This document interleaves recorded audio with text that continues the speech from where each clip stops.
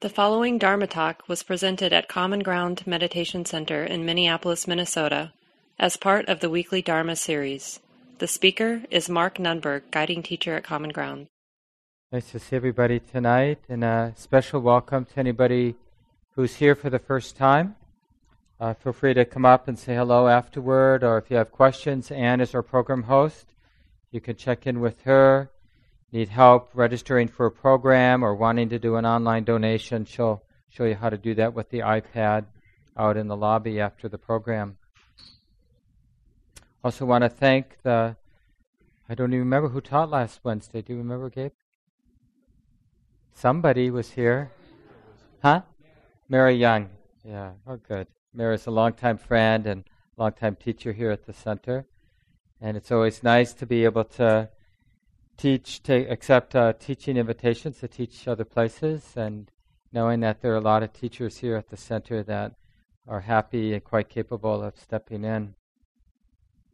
So I thought it'd be nice to take a little time and just remember what we're doing, and it's simple, but as many of you who've been doing this Buddhist awareness practice for a while know, it can be quite challenging, even though the practice is simple, right? We're just remembering to be aware. So remembering that there is awareness that can know, at least if we remember, that it's like this. So it's developing this muscle, mental muscle you could say, where the mind is remembering that this is being known, remembering that this is being known. Almost as if we're inserting a mirror that is just simply, in a non-judgmental way, reflecting this is being known.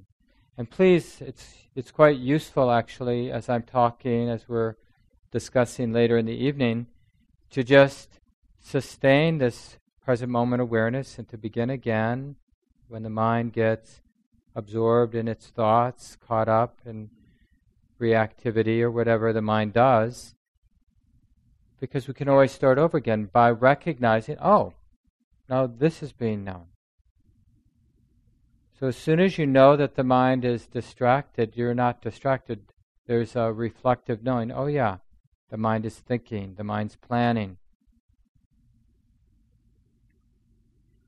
I'm inspired by this line from the Tao Te Ching, this Taoist text some of you know about, ancient text, where it describes something about the nature of water, which is, I want to make the connection between this line and the nature of water and the nature of awareness. So the line is, the weakest thing in the world can overmatch the strongest things in the world. Nothing in the world can be compared to water for its weak and yielding nature. Yet, in attacking the hard and the strong, nothing proves better than it, for there is no alternative to it. The weak can overcome the strong, and the yielding can overcome the hard. This all the world knows, but does not practice. Right? So when we want to make something happen, the habit is to use a very particular kind of power, the more stereotypic power of strength. We oppose force with force. Right? That's the way. So that's why we have a lot of wars or lawsuits in our mind, in our relationship, in our world. I heard recently, just as everyone knows, there's a lot of political divisiveness these days, and it seems that way now for a while, and maybe forever. Sometimes it seems like this is an unusual time. And then I remember, in the early 50s, McCarthy and labor unions getting formed in the 20s and 30s, and the kind of violence and just the various groups that have been marginalized and oppressed over the centuries in this country and forever in the world. So who knows if it's worse or the same or better. All we know is it could be better, right? This divisiveness could be better. It's just interesting to notice how we respond when we hear something that seems wrong, seems, unjust, inappropriate. Because the Buddhist approach is to meet dukkha, to meet suffering, whether it's global or in your own heart, to meet it with understanding. But our habit is to meet it with, no, I don't want to be that way, or you shouldn't be this way, or they shouldn't be this way. And there's, it makes sense in a way to meet force with force. But in our meditation practice and then through the day, we're experimenting, we're just checking out. You don't have to believe it, but it's probably worth checking out this other way of approaching, meeting the world that we inhabit, the mind that we have. So instead of meeting what we like and what we don't like with that force, we meet it with understanding. We use awareness, this balanced, non-judging, clear, kind presence. We meet whatever shows up to provoke our heart, whatever is provocative, whatever challenges our equilibrium. We don't meet it with an opposing force. We practice meeting it with understanding. And we just learn, is that helpful? Nobody, just somebody who grew up splashing in a lake, splashing in a stream, would ever think that water could cut a groove in the earth, like the Grand Canyon or any number of other things that, given enough time, water has worn down. So as powerful as our habit energies are, or as powerful as the injustice and the sort of systemic ignorance is in our hearts, in our world, we should at least hold out the possibility that that clear awareness, that clear presence is transforming. We do this more and more. It's beginning to get understood that when there's an injustice, sometimes what we want is sort of a mirror that reflects it back, like, okay, this is what's happening. Because when people really see injustice, we don't want to put up with it. But if we can somehow live without seeing it, we can let it happen for a long time. And it's the same within our own minds.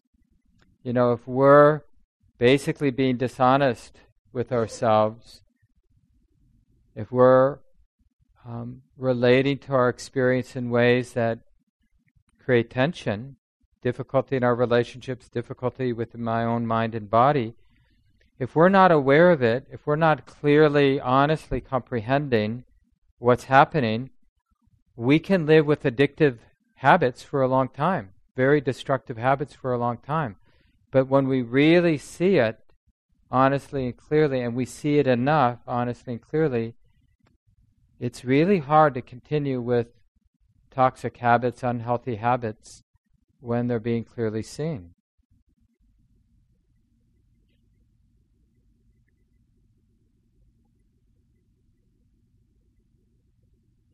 So this path of understanding, this is why there needs to be a real, and we're the one who has to do this, by the way, this repeated instruction to relax.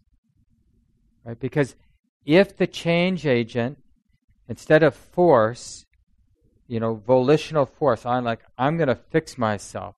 I don't want to be a jerk anymore. I don't want to be fearful anymore. I'm tired of being afraid. So enough. I'm going to squeeze that out of me, or I'm going to make myself do something.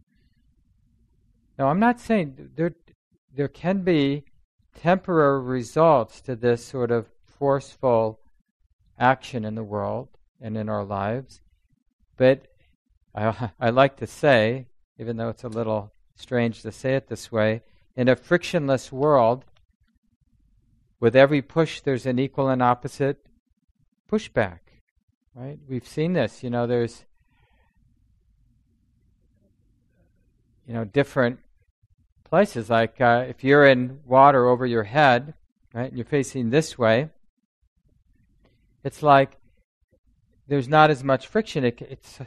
There was I guess the example I'll use is when I brought my class. I was a classroom teacher back in the 80s in Oakland, and we brought our class to the Exploratorium in San Francisco. It's a science museum, and they had a little thing that you could stand on, and it had you could turn on it, but it was very frictionless, the little thing it was sitting on. So if you try to spin yourself around, you could get that thing turning, but inevitably, whatever you did to do this, you had to undo it, and then you'd go right back to where you were. So try as you might, it always felt like you were making progress, but there would always have to be a straightening back, and that would send you the other way. And I would imagine, like for the astronauts in space, frictionless environment, like when they're trying to, if they didn't have a jetpack on or whatever they use, or can't use some other object to turn themselves, it's not easy to turn yourself around. Because whatever you do, you're going to undo it, and they'll counterbalance each other. So part of the reason it's hard to change the trajectory of our habits and the world's habit is for this reason, that we see it, we might even, to some degree, we do comprehend that, like, I don't like it, I want it to change.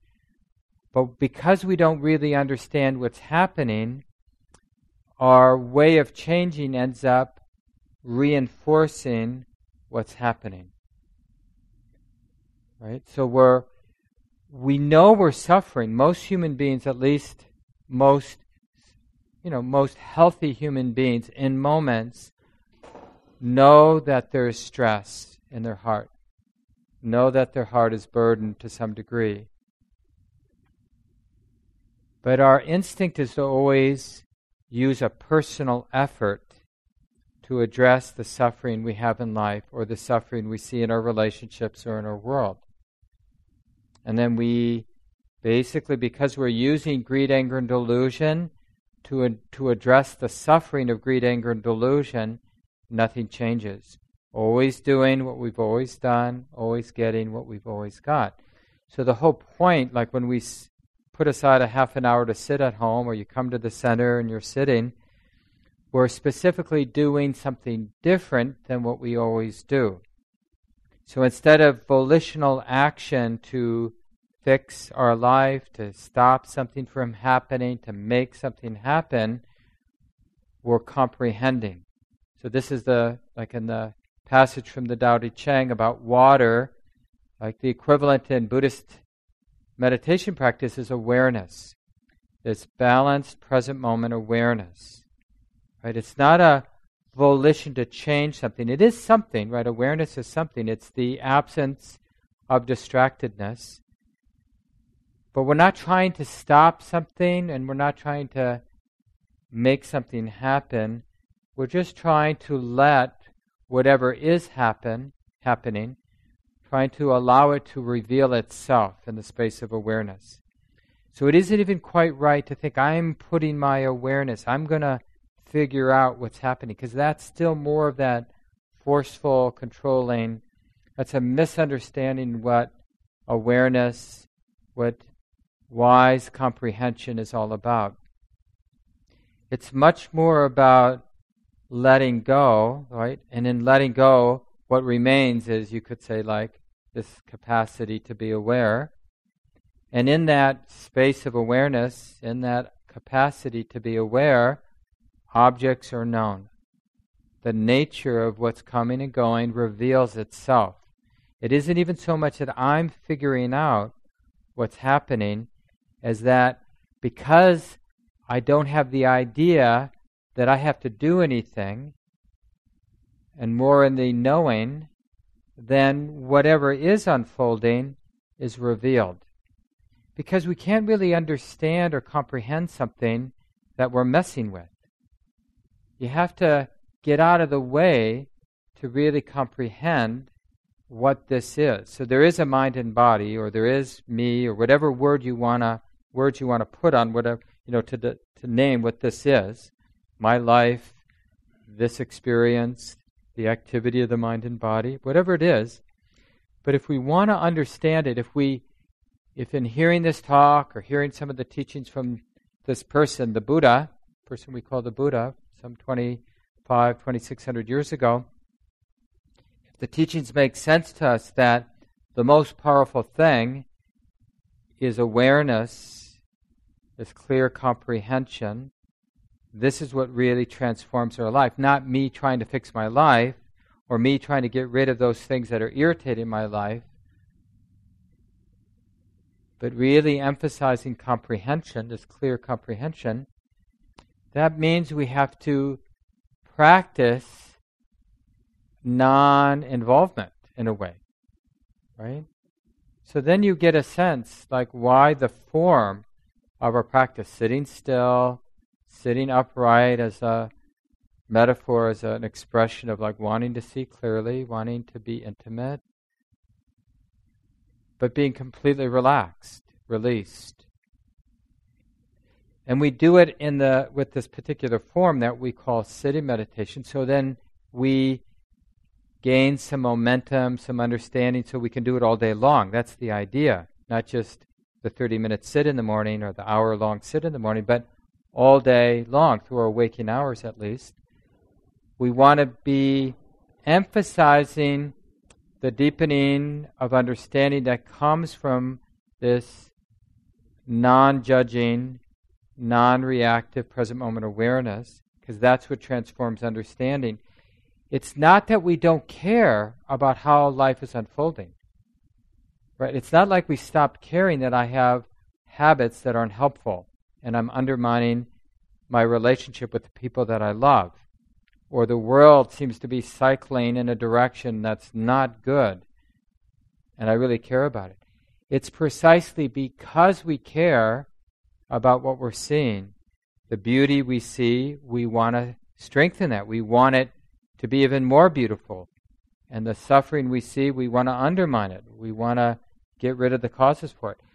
So it's precisely because we care about what's good and what's bad, or what's skillful and non-skillful, that we're willing to do whatever will help. And because we've seen that my volitional attempts to make me better or to make the world better often have an equal and opposite pushback, that we're willing to try something out of the box. Right? So I'm going to emphasize understanding and not fixing. But we're not saying no to fixing, it's just that's not what we're doing. Fixing might happen. You may say something, you may do something, but what you're emphasizing is that present moment understanding. And you're basically not taking responsibility for you and your personality, for your participation in the world. You're emphasizing the awareness of it. So first, that's why just because we sit for 30 minutes in the morning, or we sit for an hour in the morning, or you go on a Buddhist meditation retreat a couple times a year for 9 days or a long weekend or something like that, but that doesn't mean we don't want to confuse the ritual of sitting meditation for a strategy for living. Like, okay, you want to get married? Okay, let me sit. Or, the Russians are invading? Well, let me sit. Or, what. It's not meant to be the sort of what we do. It's a metaphor for emphasizing being intimate and letting action come from the understanding of connecting, meeting the moment as it is with awareness, without judgment. And then the understanding will arise from that non-involvement, and will allow response, choice, to come from understanding. So we're really going to the heart of what leads to a beautiful, skillful response. moment by moment by moment. Or another way of putting it is, what gets in the way? Like, again, you can look at a micro way within your own mind, or slightly bigger within your family, or bigger within your community, or bigger within the world. What gets in the way of skillful responding to the problems that exist? Well, it's misunderstanding what's going on. It's not that people aren't doing things. People are doing things all the time, right? It's like the people we think are causing the problem, they, believe it or not, actually think they're doing the right thing. So what's the problem? They don't understand the way it is. So if we practice understanding, living from that place, living out of that place of understanding, so everything about who and what we are, the sort of refuge, the main thing, is being grounded in understanding. An understanding that is both broad, all-inclusive, so it's not like just a narrow, deep understanding, but it's also broad. So that's really the understanding of wisdom. What we call wisdom in a Buddhist context is both broad and deep. We're seeing the breadth of what's going on. You could think of this as like the interrelatedness or the interdependence of how this is happening now, why it's like this now, and the depth. And so we're not confused because the mind understands, oh yeah, sometimes it's like this, I get really defensive. Or sometimes the world is like this, and the people with power oppress the people without power. Sometimes it's like this. So comprehending deeply the way it is, we understand how to respond. What might actually move things in a way with less suffering. There's a beautiful, I think, powerful passage from the discourses. It's called Kappa's Question. Somebody asked the Buddha something. This person said to the Buddhas, "There are people stuck midstream in the terror and the fear of the rush of the river of being." Right? So he's describing what it's like to be a human being. People stuck midstream in the terror and fear of the rush of the river of being.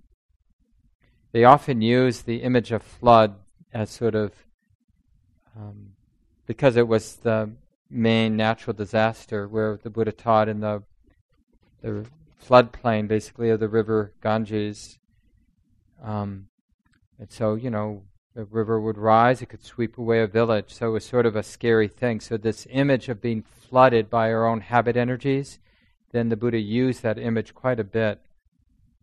So this person is asking the Buddha a question like, yeah, we often feel, maybe not every moment of our life, but certainly in moments we feel flooded, stuck in this movement of emotion, movement of fear, movement of desire, movement of confusion and doubt, right?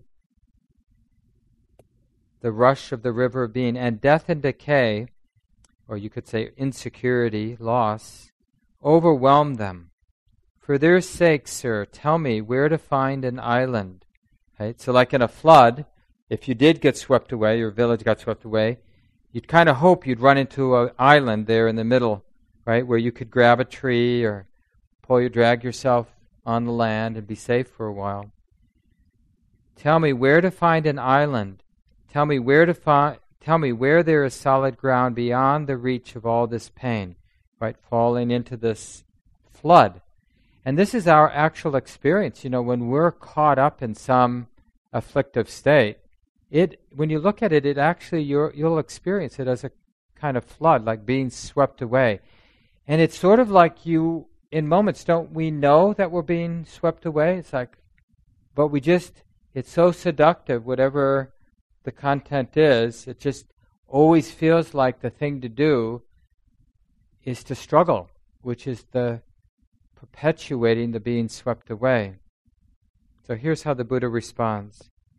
Kappa, said the Master, For the sake of those people stuck in the middle of the river of being, overwhelmed by death and decay, insecurity and loss, I will tell you where to find solid ground.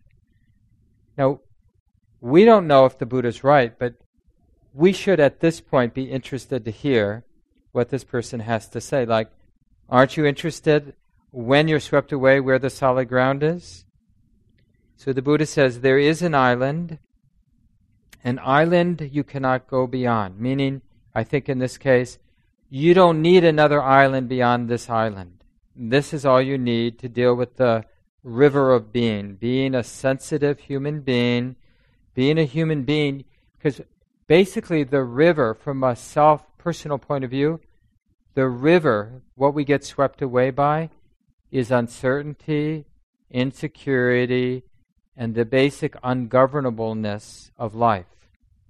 This isn't the ungovernableness, the insecurity, the vulnerability. This isn't a wrong.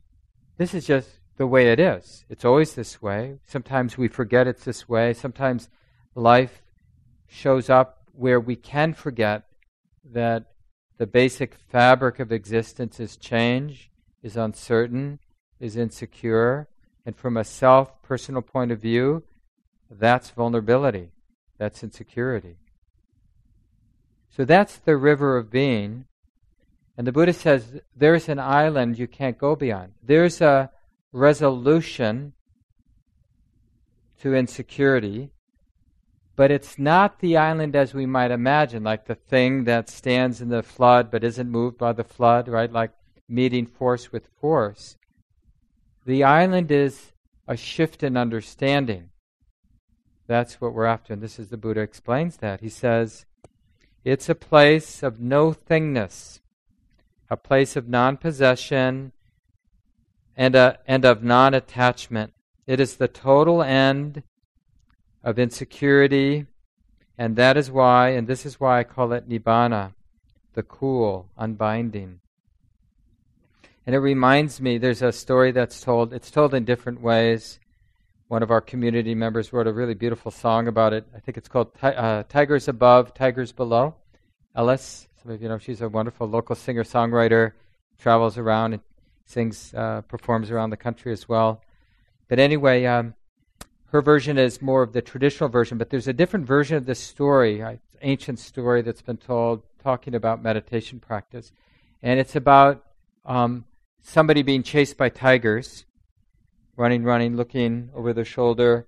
And because they're looking over the shoulder, they end up running right off of a cliff because they're distracted.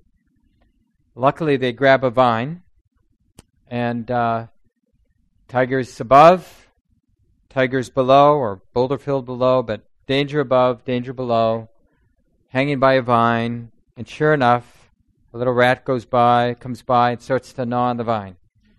It's just a matter of time, right? And here's where the story has lots of different versions. So one version is the person then says, "Oh, God, help me." Not really expecting a response, but sure enough, God says, "Honey, I'm here. What do you need?" I'm screwed. Tigers below, tigers above, a rat's gnawing on the vine. Help me. And so God says, "Sure. Let go." So in this version, the person says, "Is there anybody else up there?" Because that's basically what the Buddha is saying about what we do with this river of being swept away with our habit energies of fearing, wanting, always thinking that the resolution of being a human being is to get something I want or to get rid of something I don't want. Right? Hasn't that been our response? We have a stressful day, I just need a drink, or I need a funny movie, or I need some time with my friend, or I need to get rid of a job. I need to move to the South Shore or the North Shore where it's perfect all the time. There are beautiful breezes. Winter never comes. That black fly season doesn't come either. It's just the perfect time. Not too cold, not too warm, where everybody around me has the same political views as me, Don't have to deal with people who have different political views. There is an island, the Buddha says, an island which you cannot go beyond. It is a place of no thingness. The mind isn't turning things into this sort of dualistic good and bad, mine and yours, hate and love. It's not organizing the world. And this is pointed to the shift in understanding, non-possession, non-attachment. And then at the end, the Buddha says, there are people, right? So he's saying there are people who have found this refuge. There are people who in mindfulness, right, the continuity of this present moment awareness, have realized this and are completely cooled here and now. Now, you may not like coolness. You know, in Minnesota, coolness doesn't mean the same thing as it does in the tropics, right? Because mostly in the tropics, where the Buddha taught, people were afflicted by being hot and humid. But now, today, we can maybe appreciate coolness as a nice simile for nibbana, for freedom, for release. A mind that is not afflicted, a mind that's not misunderstanding insecurity, not misunderstanding uncertainty, not misunderstanding vulnerability. What is the experience of vulnerability without the mind confused by the experience? You know, we don't know what's going to happen tonight. We don't even know what's going to happen in the next moment. You know, every once in a long while, I think it's happened maybe 2 or 3 times since we moved into this building in 2009, where somebody would just come by, because you can reach these windows, and just sort of do something funny in the windows. A lot of you, these folks would see it, but most of you wouldn't. But, you know, it's sort of like you don't expect that. You sort of feel like we're in a sacred space, protected. Not that they do bad things, but they're sort of, you know, make a funny face or kind of like, what's going on in there? And so anything can happen anytime. So it's really interesting to, like, what are surprising experiences when the mind wasn't caught in any expectation. So then there's no surprise, because the mind wasn't expecting that not to happen. It's like now we might be expecting the room to be serene. But we don't have to be identified or caught in that expectation. Or you go home, you have a partner, or you have a friend, or you have a pet. You know, we might have some probabilities of what we might experience when we're with that other being, but the fact is we don't know what it will be like. And that's a really fresh way to be. We don't even know what the next thought arising in our mind is. There's a way we can get to this place of no possession, no attachment, no thingness, the mind not dependent on its own construction. So the mind can still think, but the mind isn't mistakenly using its thoughts, its conceptions, to create ground and imagine ground, because then we're vulnerable to the next thought or the next experience, challenging that ground.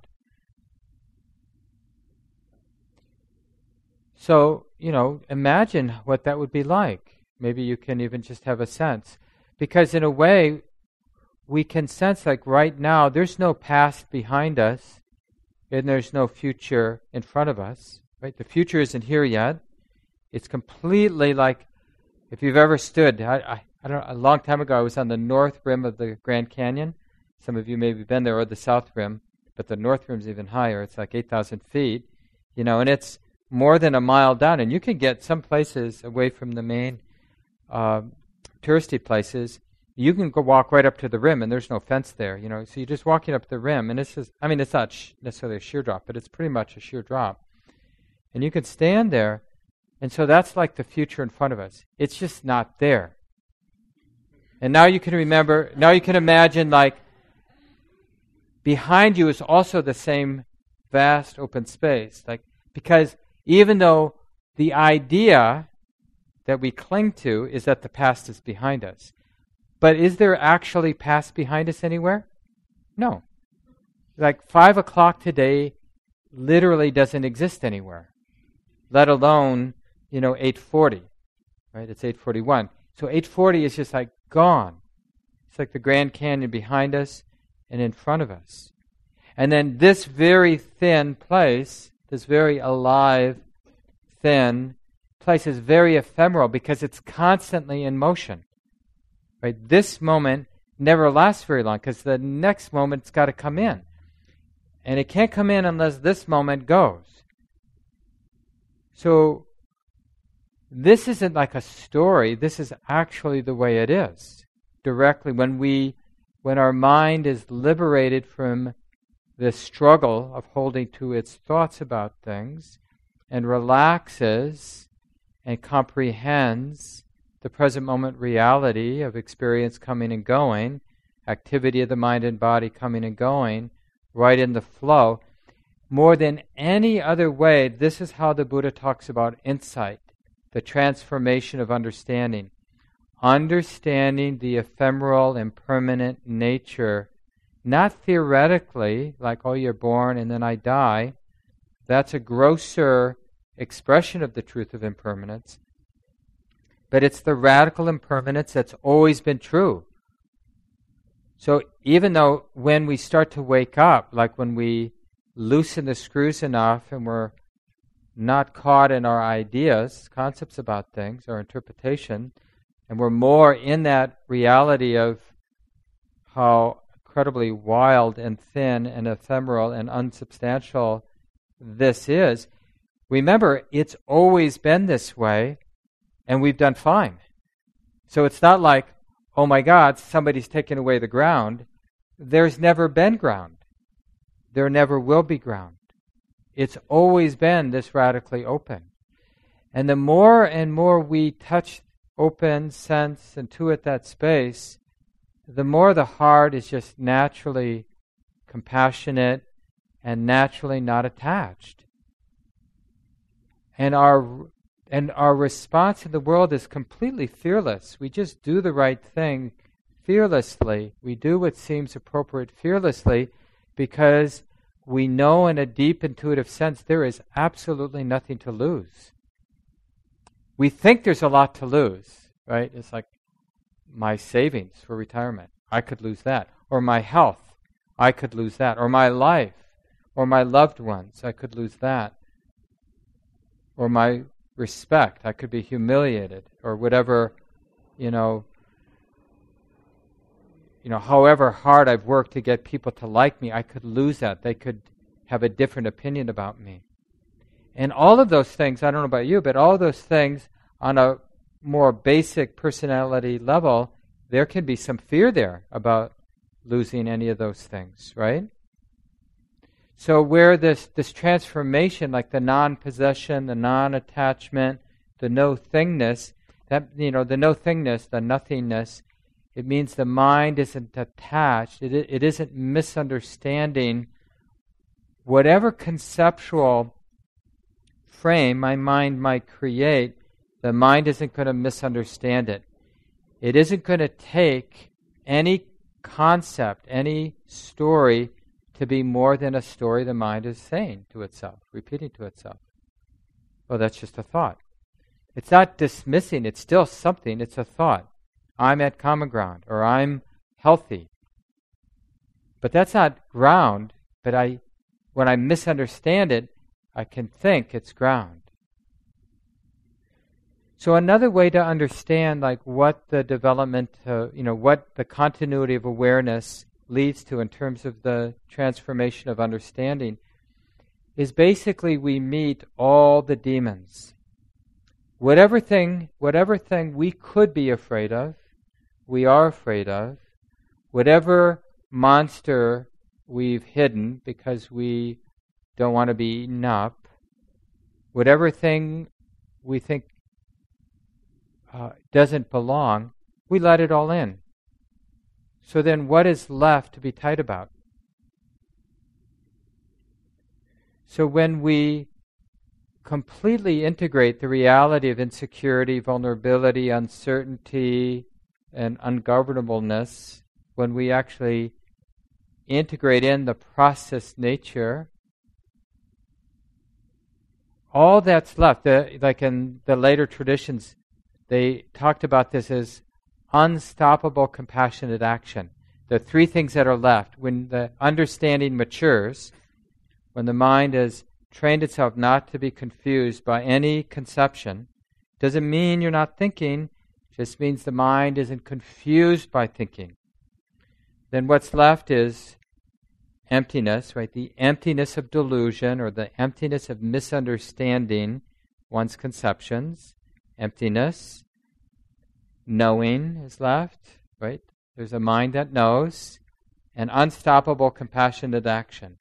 Because there's still a personality, there's still vitality, a body, personality, but now there's nothing neurotic for that personality to do. So the only thing that's left for the body and mind, the personality to do is unstoppable compassionate action. That body-mind just does what the moment asks for, taking care of all beings, not in some lofty way, but just showing up to what the moment is and responding appropriately without preferring their well-being over somebody else's, but not neglecting one's well-being, thinking that Morris's well-being is more important than my well-being, right? So it's this indiscriminate kindness, right? Because that's what's left when greed, anger, and delusion is no longer confusing for the mind. So even if somebody were to trigger an ancient habit of being defensive or being angry, the mind wouldn't misunderstand that movement of anger. Oh yeah, that's just anger. And that's just this ephemeral thing coming and going. I don't need to be confused by that. I don't need to make the anger that's here, maybe as a visceral feeling, maybe some content. I don't have to make it more than what it is. It's just that old habit energy, like a ancient string that gets strummed, right? And it's not even like somebody strummed it. It's like if you're around certain environment, the strings that have a sympathetic resonance begin to resonate. That's not going to go away, even with deep understanding. But what can change is the mind misunderstanding the reverberation of greed, the reverberation of anger, the reverberation of lust. Oh yeah, that's just that thing. It's just that thing. I don't need to be confused by that. I don't need to make it more than what it is, because we can just be aware of it. It feels like this. And lo and behold, like everything else, it comes and goes. I don't need to be the one to make it go away even, because it will go away. Think about all the despicable thoughts we've had. They've come, they were there for a while. If we got identified, they might have been there for a long while, but inevitably they go away and something else happens. Maybe a sublime or beautiful thought. That also goes away. Things just keep moving. So I'll leave it here. It'd be nice if we have about 10 minutes to hear from some folks in the room tonight, your questions or your own sharings from your experience, your practice. Anybody want to start us off? Yeah, Jake. Hi, my name is Jake. So on Monday, my friend committed suicide. And it was just really interesting, kind of some of the stuff you were talking about how at first, like the thought of me losing my friend and about how, the whole situation went down and all that, that was really painful. And then it was kind of, I just had these moments though where I was like, I wonder if I'm just making all that up, right? Like the idea that, he wasn't supposed to, go out that way and we're supposed to, but then kind of like you said, like the one thing that was really interesting, even like a couple of years ago, I think I would have definitely like just went in this deep rabbit hole of, fears over and over and over, just dwelling on it for days. Oh, my fault. And, but yeah, there was these moments where, I'd feel really sad, but then I was like, what am I really sad about? Like what, and then, I had some gratitude about the time we spent together and things like that. But I was like, is like dwelling on our memories together, these things like you're kind of saying, like really a good use of, like it was just interesting to explore that. Yeah, no, really powerful comment, Jake. And here's the question, basically summarizing what Jake said. What is the experience of loss without our thoughts about it? What's the actual experience of loss? Not that the thoughts are bad, but when the mind's not confused by the thought of, oh, this person committed suicide, or I will never see this person again, what's the feeling without the thought?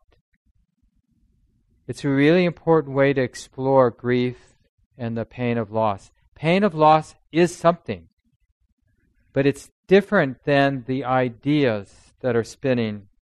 And it's not always easy for awareness to go right to the feeling. It takes some practice.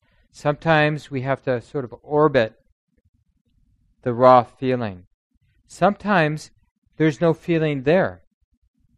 One of the things I say to people who are working with grief and loss, the pain of loss, is to really be careful about expecting something. Because sometimes it might be there, and sometimes it might not be there. And then people can be really shocked and upset that the heart isn't hurting. Because they think, well, this person I loved is gone. I should be experiencing grief. But honey, not in this moment. Because in this moment, it's like this.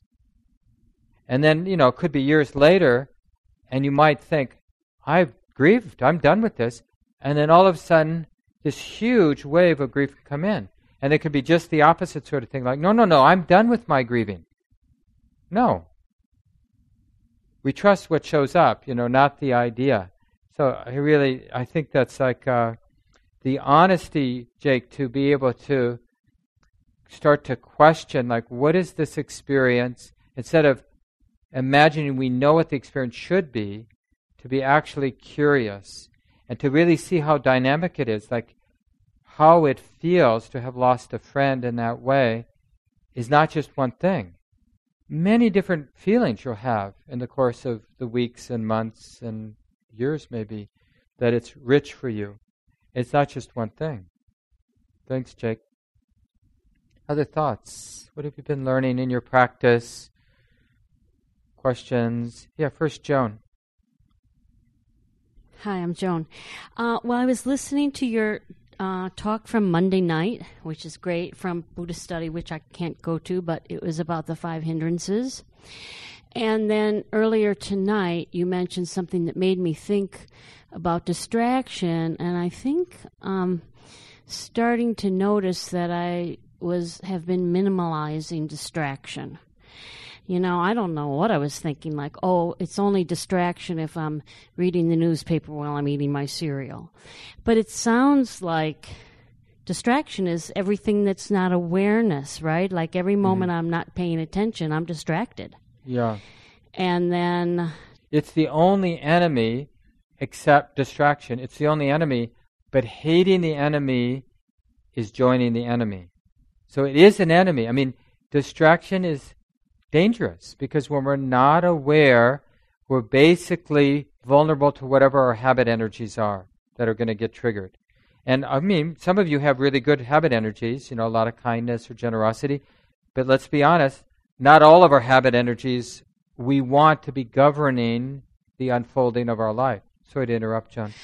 No, that's great. And so could you just give me some little more reminders about how relaxation can play into my helping myself with being aware of when I'm distracted is what the goal is, right? Or what I'm working for. Yeah, I mean, it's a sweet spot between being really lazy or complacent. But we have to understand that trying hard to be aware can be just as distracting as thinking that there's nothing I have to do. Like, oh, I'm already aware. There's sort of in New Agey circles a little bit about present moment awareness, thinking that basically deluding ourselves, like, I'm already in the present moment, And just, there's a view in the mind like, it's all okay. And so, but it's a fixed view. And it seems, it can kind of masquerade as like we're practicing, but it's really delusion. So you have to sort of assess your own habit energy. Are you more someone who gets distracted by trying too hard? Or are you more often the type who gets distracted by somehow getting caught with the idea that there's nothing I need to do? I'm sitting still, that should be enough. And basically, the meditation is the mind finding one thought to think, or a couple thoughts, that it's so much less wild than when you're not meditating. But you're not really meditating, you're just having more concentrated thinking, or less distracted thinking. But there's no development of awareness. And you have to understand that the continuity of present moment awareness is a potent force. One of the things that gets in the way is when you do have a few seconds of that balanced present moment awareness, the energy really builds in the mind very quickly, like even in a matter of a few seconds. And one of the first things, not if you've been doing it for a while, but if you're relatively new, it feels almost like you're moving into an altered state, because non-distraction is unusual for human beings. We're mostly in a distracted state, meaning under the influence, our mind being shaped, our experience being shaped by the thoughts that we're thinking. So when the mind is not, the experience of the present moment is not mediated by the thoughts, that's a different kind of reality. But in Buddhism's sense, it's natural. It's the ordinary state, and distraction is the extraordinary, disturbed state. Yeah, so you need to find that sweet spot where there's enough intention, enough sort of respect for the present moment that we're not going to forget this reflective presence, this present moment awareness, but not efforting in a way that's not helpful, like trying. Because, like right now, even hearing my voice, how much trying do you need to be aware that hearing's like this? It's just that very subtle effort to remember, oh yeah, this is being known. But you don't need even those words to sustain that present moment awareness. Oh, it's like this now. Yeah, thanks, Joan. Mike, did you have a thought? I've been practicing for about 10 years, and when I first discovered mindfulness, it was like a powerful experience, and I kind of became obsessed with it in a way. I was practicing very, very religiously, but it kind of got to the point where I was like demanding results because I was so sincerely practicing, to the point where I kind of took a break from it for a while. And in the last couple of years, having kind of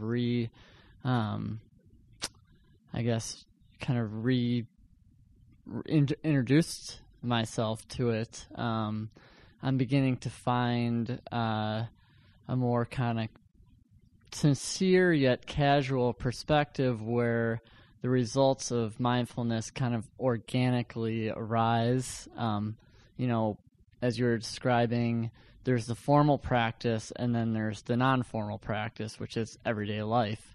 But it kind of brings that question again up from past experience of where is the right effort, where, you're not just doing your 30 minutes or going to your retreats and then calling it good, but you're not also like spending the whole day trying to be aware. Yeah. So. Yeah, it's a really good question, a good way to end the evening. Before I kind of respond, I just want to remind folks that Gabe Keller, our office manager and one of the teachers here at the center, put up on the blog a couple weeks ago some instructions that Sayadaw U Tejaniya, this wonderful Burmese Buddhist monk and teacher, it's just his morning instructions during a 14-day retreat. And it's on the blog, and you can read it. And because one of the things Sayadaw U Tejaniya does really well is when he talks about effort, two things. We want an effort that can be sustained all day long. So that kind of gives you a sense of what right effort is. It's not something you get tired easily doing. So if you have to, if your mind starts to get tired and you need a break from being aware, it's the wrong kind of awareness, right? Because we're looking for a very natural thing. So because it's a difficult question to answer, Mike, what's the right effort? So it might be more like discovering it instead of doing it. And the way we discover it is more about falling in love and appreciating what present moment awareness is. Because the more we understand what present moment awareness is and what distraction is, the more we know where to find that sweet spot. So a lot of the reason we have wrong effort is we don't really know what we're trying to do. We kind of have an idea of what present moment awareness is or mindful awareness is, but we don't really know what it is. So then we overshoot with too much effort, or we undershoot and we're too complacent. So instead of like trying to figure out what's right effort, it might be more useful to be really curious, what is the experience of being present with some continuity? What did the Buddha mean by mindful awareness? This balanced, non-judging, seeing things in and of themselves. So not the experience not mediated by language. So seeing is just seeing, not the idea. I'm not confused by the idea of what I'm seeing. Thought is just thought. Seeing is just seeing. Hearing is just hearing. Sensation is just sensation. The more we know what present moment awareness is, the more the mind, the heart, wisdom, whatever, respects it.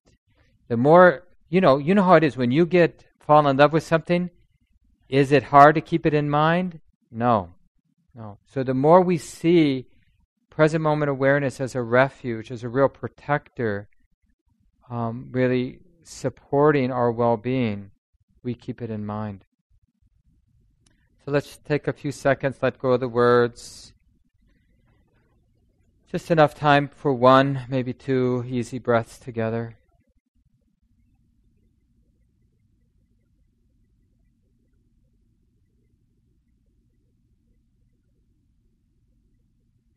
Appreciating being here together and all of our spiritual ancestors, all the women, men, other folks who had busy lives, complicated lives. They heard some version of these teachings, put these teachings into practice. It wasn't easy for them either. Gained some real insight, became wiser, kinder human beings, and were able to pass the teachings down one generation at a time. So it's our turn now. May each of us develop the practice in a way where our lives become part of the causes for real peace, real freedom from suffering in our world, in our hearts. So may this be so. This talk, like all programs at Common Ground, is offered freely in the spirit of generosity. To learn more about Common Ground and its programs, or if you would like to donate, please visit our website, www.commongroundmeditation.org. Thank you for listening. To learn how you can support the teachers and Dharma Seed, please visit dharmaseed.org/donate.